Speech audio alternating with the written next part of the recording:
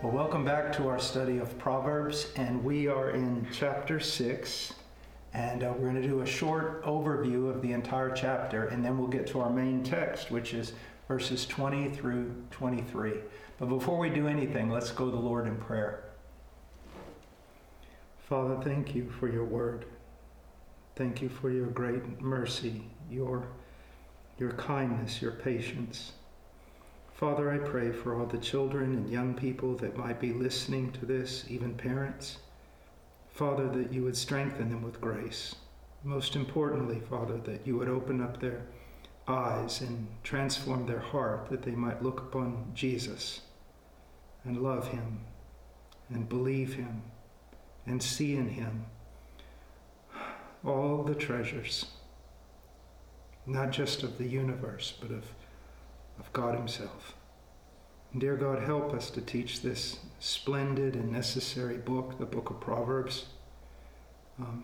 We live in a world, Lord, of great foolishness and a time of Vanity Fair, even in the church. But I pray, dear God, that you would teach the children wisdom. In Jesus' name, amen. Now, in this chapter 6, we're seeing something that is extraordinary. We're seeing different kinds of sins that are laid out and spiritual dangers that are laid out. And then in the middle of all that, we're taught how to navigate through those dangerous seas by studying and applying the Word of God. So let's look, first of all, just a quick overview of Proverbs. In 1 through 5, it's the danger of rashness. Now, what does rashness? It means, what is it? It is making decisions without applying wisdom, without applying discretion, without waiting upon God and calling upon God and asking him for wisdom.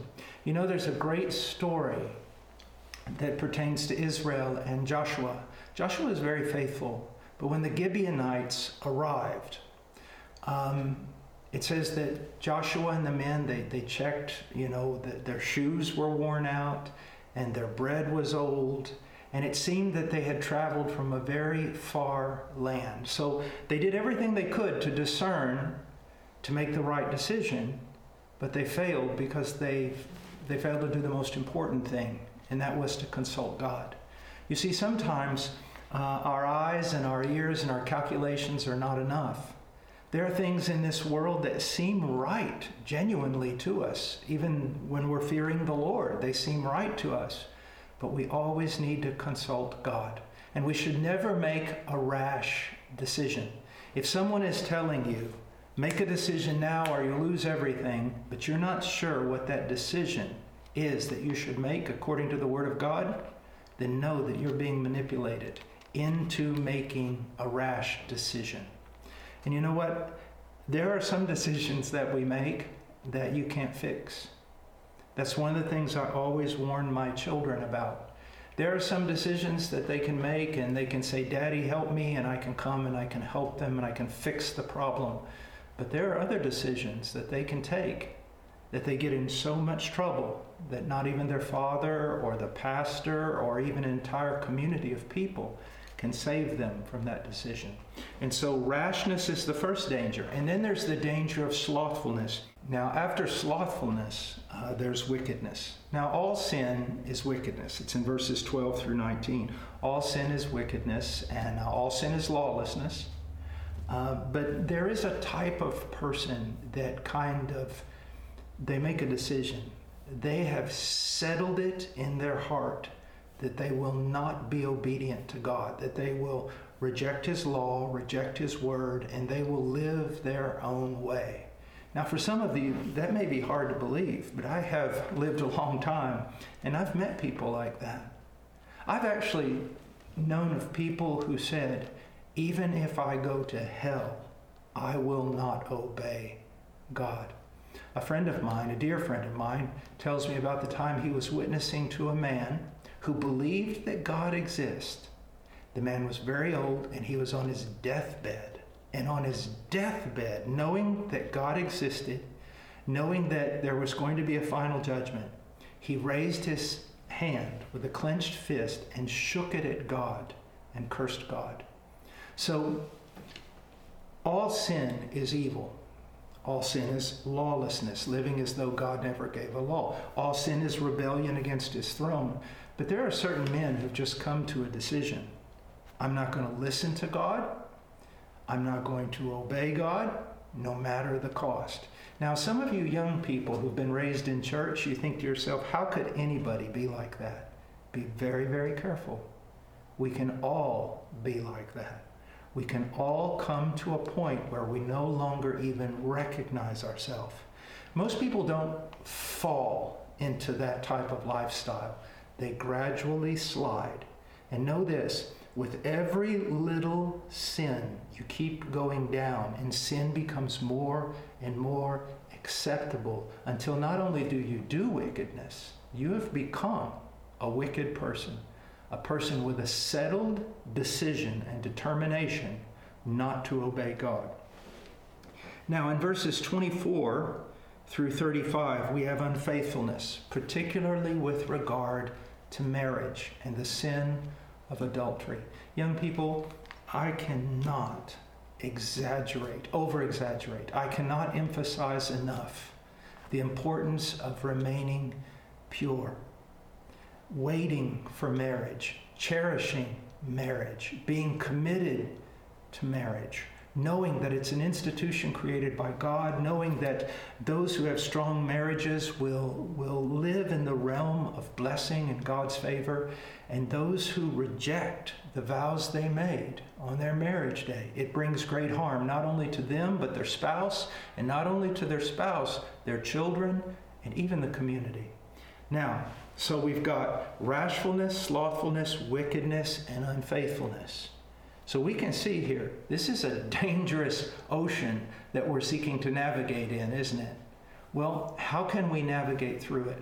What is the map that we can use? We're going to look at that right now. It's the Word of God.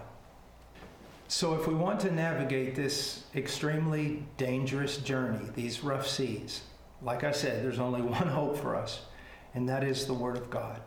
Now, I've said that so often throughout my life, and you know what the response usually is?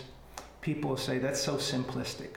Life is so complicated. And here you are again, Paul, saying over and over, your answer to everything is we need to know God's Word, we need to obey God's Word, or we need to pray, and we need to draw strength from Him.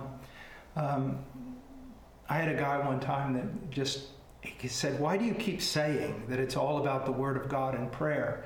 And I said, well, because it's all about the Word of God and prayer. And you can call it simplistic, but the people who take seriously their need to study God's Word, they're strong. People who take seriously the need to spend time with God in prayer, they're strong. Now that's just a fact. And so to navigate this, we need the Word of God. So let's look at verses 20 through 23. My son, observe the commandment of your father, and do not forsake the teaching of your mother. Bind them continually on your heart, tie them around your neck. When you walk about, they will guide you. When you sleep, they will watch over you. And when you wake, they will talk to you. For the commandment is a lamp, and the teaching is light, and reproofs for discipline are the way of life. This is a beautiful passage, and we're going to spend a lot of time here. I know it's going to take a while to get through this passage, but I'm not here just to get through the book of Proverbs. I'm not doing this just to hear myself speak. I'm doing this because I believe that children need the Word of God so desperately, especially in their formative years. So many people will say to me, oh, they're too young. Well, did you know that most scientists believe that a great aspect of a child's character is developed by the time they're 6? They begin to solidify certain things about their personality and their character that may control them for the rest of their life. And so what people normally do with the scripture is they say, well, when a child, is 12, 13. Well, I don't agree with that. I believe that you should teach your child to read as early as possible so that your child can read the Word of God. So, Let's look at our passage. So, verse 20, my son, observe the commandment of your father and do not forsake the teaching of your mother. Now, this assumes, I've been talking to young people, but now I need to talk to parents for a moment. This is assuming that the mother and the father have wisdom. And not a wisdom that's learned from, live and learn. A wisdom that comes from the Word of God. Now here's something that I want to tell mothers and fathers. There's a sense in which in your family you are both authorities. Now the father is the highest authority, but the mother is authority also with regard to her children. In Deuteronomy chapter 17, we have the king of Israel, and one of the things he was commanded to do was write his own copy of the law in the presence of the priests. Why? Because he had authority only to the degree that he was living and making decisions based upon the Word of God. Your authority in the home is really dependent on how much you know God's Word and you're managing your home according to God's Word. I remember I saw a film clip a few months ago, someone asking John MacArthur, how much authority does a pastor have? And his answer was 0. Authority does not reside within a person. We have authority if we're a leader in the family or a leader in the church only to the degree that we expound the Word of God, make decisions according to the Word of God, and are examples of the Word of God. Now here's another thing that I want you to see, and it's very, very important. When you're made an authority, like a pastor or a parent, there are going to be times when you just don't want to get up that early in the morning and you don't want to study that many hours. It's true. But here's something that's always been helpful to me. I'm not only studying for the glory of God, I'm not only studying for my own faith and my own growth, I'm studying for my wife. I'm studying for my children. And if you're a pastor, I'm studying for the congregation. So see, we're studying for more people than just ourselves. And that requires us to realize that we have a great stewardship placed upon us, a great and tremendous stewardship. And we need to be very, very careful. This is what it means to walk in the fear of God. So many, fathers or men will say, I am the head of my home. Do you not realize that instead of pounding your chest, you probably should be trembling? Because that means that you will receive a greater judgment. To whom much is given, much is required.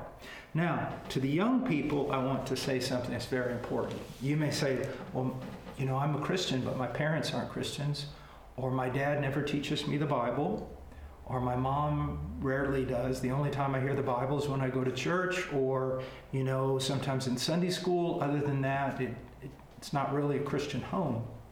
Well, let me say something to you that might be a little, it might bother you a little.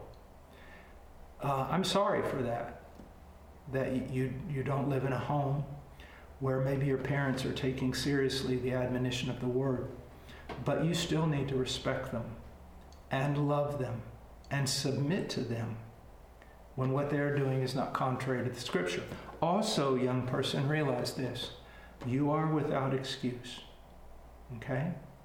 I have known children, and they grew to be adults. I've lived long enough, that have grown to be adults, and they were raised in very, very godly homes. Not legalistic homes, not mean-spirited homes, but joyful, godly homes.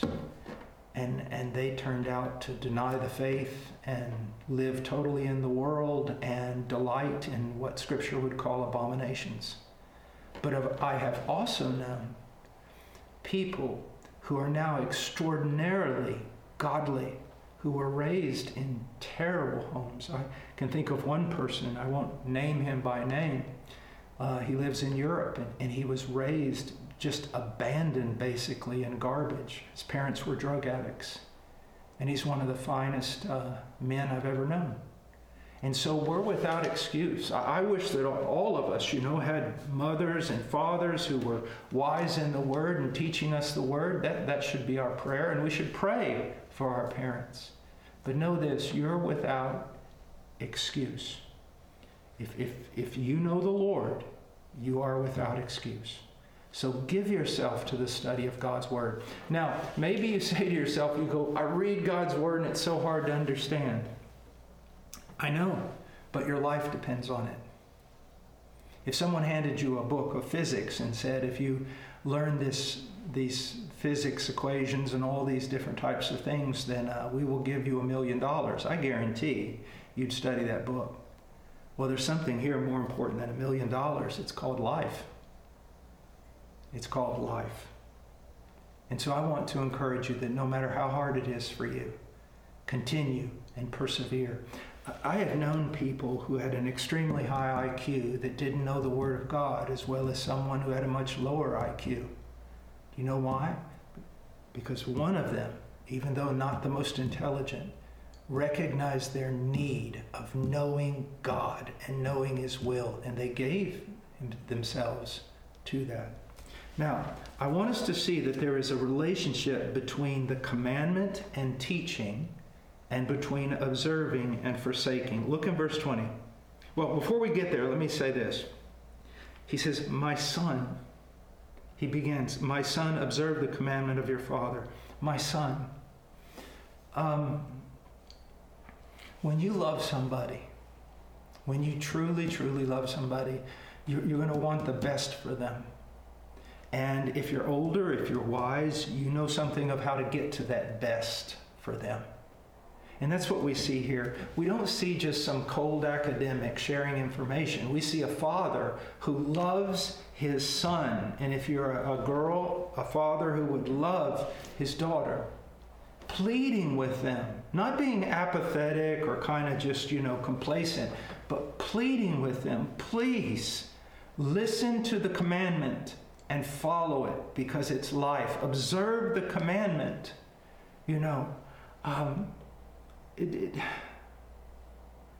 Some of us have lived long enough to know how dangerous this world is.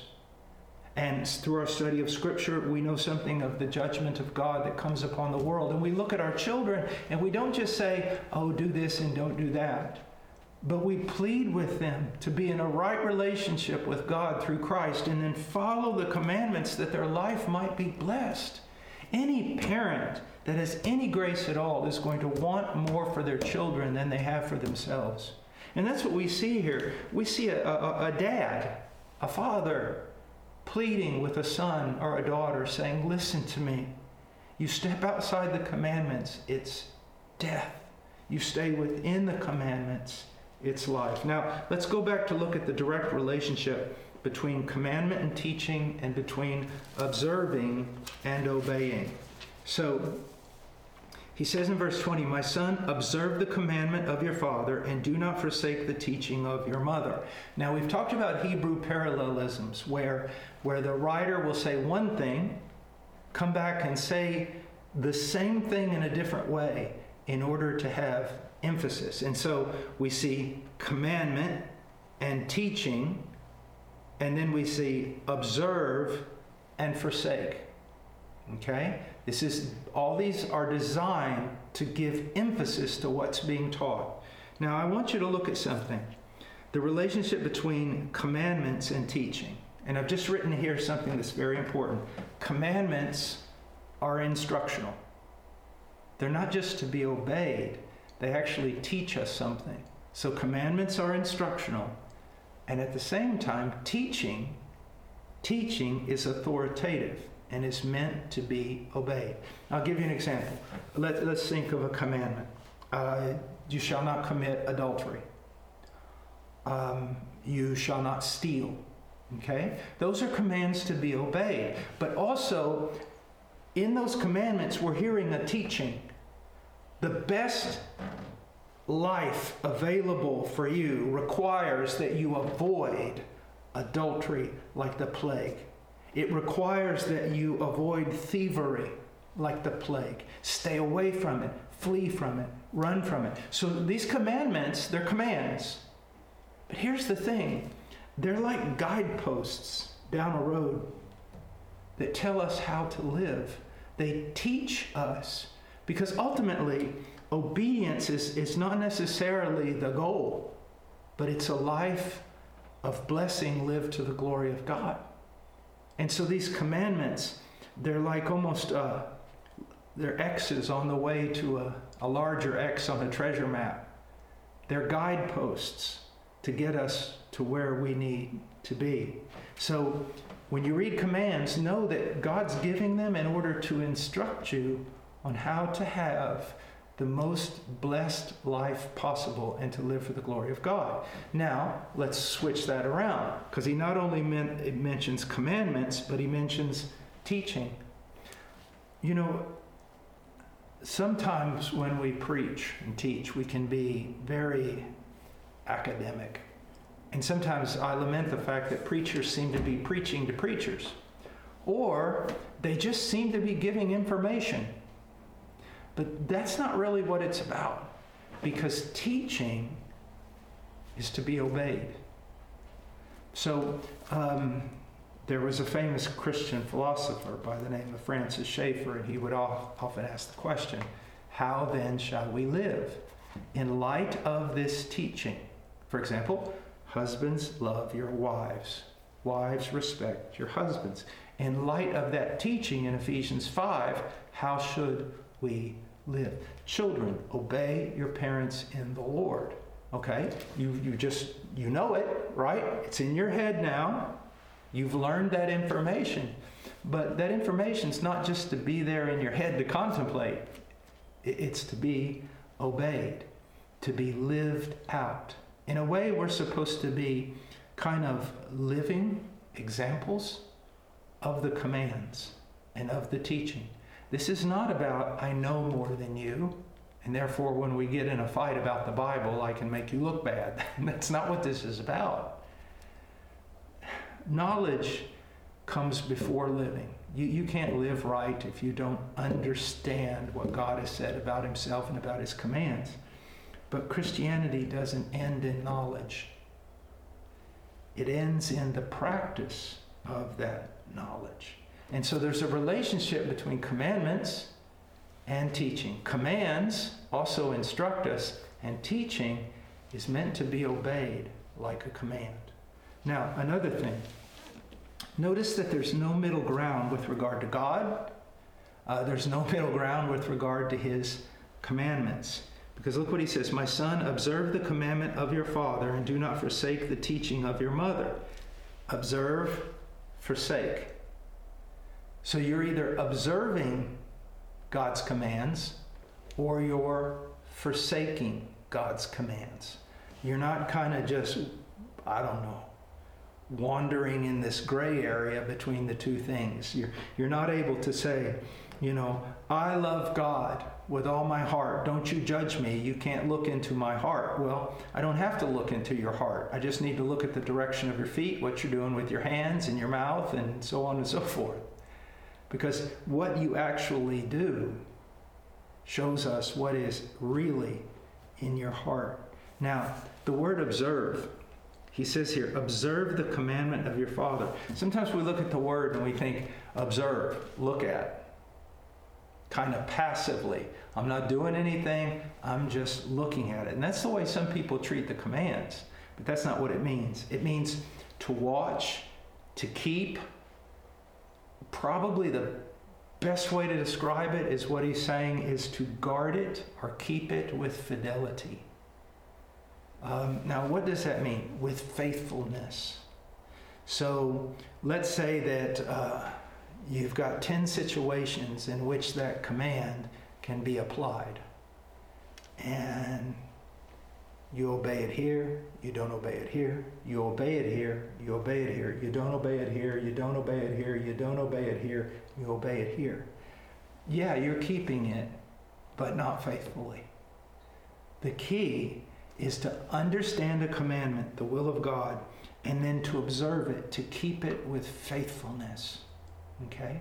One of the things, if not the greatest thing, It's hard to say this is the greatest thing when you're talking about your relationship with God, because it's like everything is the greatest thing. But his faithfulness in keeping us, in loving us, in not casting us away. I mean, I'm not like him. There are so many times, just in one day, that probably he should cast us away. But he doesn't. Even when we sin, every time he responds with faithfulness. And we appreciate that about him, don't we? Well, that's something also to be appreciated in us, something that should be found in us, is not just to obey every once in a while, but obey all the time. So, he says, observe the commandment of your father and do not forsake the teaching of your mother. Now, before we get to the idea of forsake, let me say this. We got father and mother here. So kids can be pretty, how would you say it, clever, not in a good way. So you read in your Bible that your dad is the head of the household. So then you try something like this. You go, your mom tells you to do something, and you go, Mom, I don't have to listen to you. Dad's the head of the household.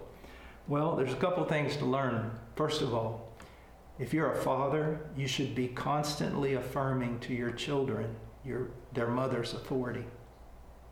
That when she speaks, you're in agreement with her. But also, you husbands and wives, mothers and fathers should get together and make sure you're on the same page. Because if one's saying one thing and another person, if the husband's saying one thing and the mom's saying another, those children are pretty clever. And they'll sooner or later learn how to play a parent against the other parent. But you need to be on the same page, and you need to back each other up. And the children need to know that when mom speaks, there's no difference between mom speaking and dad speaking when it comes to the children. They're on the same page. It's very important. And if you ever get in a disagreement about this, parents, which is going to happen because we're imperfect, make sure you're doing it away from the children. Okay? They need to know you're on the same page. And children, just don't do that. Don't ever go to your mom and say, well, you're not dad. In my house, that would not work. I can tell you that. I have really tall boys. I'm 6'2", and both of my boys are much bigger than me, and I think they're more afraid of their mom than they are their dad. So I don't really recommend you trying to pull something like that. And Dad, if they do, make sure you back up Mom. Okay, now let's go on with what needs to be taught. So on one hand, he says, observe the commandment. On the other, he says, do not forsake the teaching. What does it mean to forsake? It means to leave it, to let it alone, to abandon it. And this is a good way to put it here, to desert it. Just desert. You know, deserters, you don't hear much about that anymore. I was a little boy, watched a lot of war movies. You know, the worst thing you could be was a deserter. As a matter of fact, they shot deserters. That's the worst thing you can be. You make a commitment. You say, yes, this is what I'm going to do. And then you desert that commitment. And you desert the one you made it with. So I want you to know something, children, especially some of you who have been homeschooled or you've been raised in Christian families. There are many, many children that abandon, forsake, desert not only the commandments of their parents, but the God of their parents. And especially many of them do that in college. And now the anti-Christian teaching is making its way all the way down to kindergarten. And I believe there are probably some really good Christian schools and co-ops and things like that. And I'm glad for that. But it's come to the point where I think I can honestly say, if you're sending your child as a Christian to public school, you need to just consider it as sending them to a pagan temple, because they're going to be taught not to trust the God of their parents. And in many cases, not even their parents. And so, parents, just talking to you, you need to be really careful. And do not complain if the only Bible studies your children get are, 40 minutes at church painting a picture or coloring a picture of Noah's Ark, and then 8 hours a day, 5 days a week in school where they're being taught that the God of their parents is absurd, wrong, even immoral. And then they go on and they're on the computer and they're on social media and all of it is constantly affirmed. Don't be surprised if in the end they do exactly what we find here. They forsake the commandment, the teaching of their mother and of their father, but more importantly, of God. I've heard it said that Benjamin Franklin's grandparents, if I remember the story correctly, had a Puritan theology and a Puritan ethic. But his parents wanted a Puritan ethic, the nobility of that ethic, without a Puritan theology or a Puritan God. But the third generation, when it got to Benjamin Franklin, he didn't want the God or the ethic. And so we need to know that it has a culminating effect. And as an individual or a family, you're either spiraling up and becoming more conformed to the image of God's will, or you're spiraling down. Now, I want to say this last thing, that whether we observe or forsake God's commands, that reflects what we think about God and his character, and it reflects what we think about ourselves. When you neglect God's word, forsake God's word, it's telling us a lot about what you think about God. It's saying, I believe God is unintelligent or untrustworthy. Either he's not very smart, not very wise, doesn't really know how I should live, or he's just not trustworthy. You're also saying something about yourself when you neglect God's word. You're saying that you're all wise, that you know better than God, and you don't need counsel, even from the Most High. Oh, young people, disobedience is self-destructive. In the end, it'll get you. It will get you every time. And so what should you do? Well, this is for both parents. Verse 20 is for parents and for children.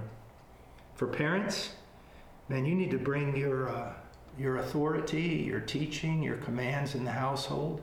You need to bring them in submission or in conformity to God's revealed will in the scriptures. But you can't do that, Dad, and you can't do that, Mom, if you're not going to a church that expounds the scriptures, and you're not like the Bereans, daily searching the scriptures to see if these things are so. So first of all, to parents, to make this work, you need to really be in the Word. And fathers, you need to be in the Word to such a degree that you can teach both your wife and your children. And then children, don't forsake the scriptures. You say, well, I would never. Every time you ignore them, is your Bible gathering dust? Is it laying there?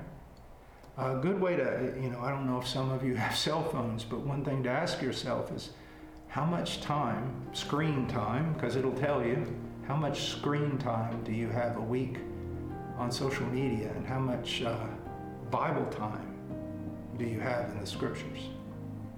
All right, well, we'll come back in our next study and do verse 21, and we will talk about the means to obedience. How is it that we can grow in obedience?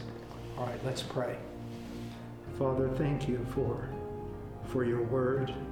And Lord, please help the children, help the young people, help the parents. Oh God, raise up a holy and godly generation to the honor of your Son, Jesus Christ. And it's in his name we pray. Amen.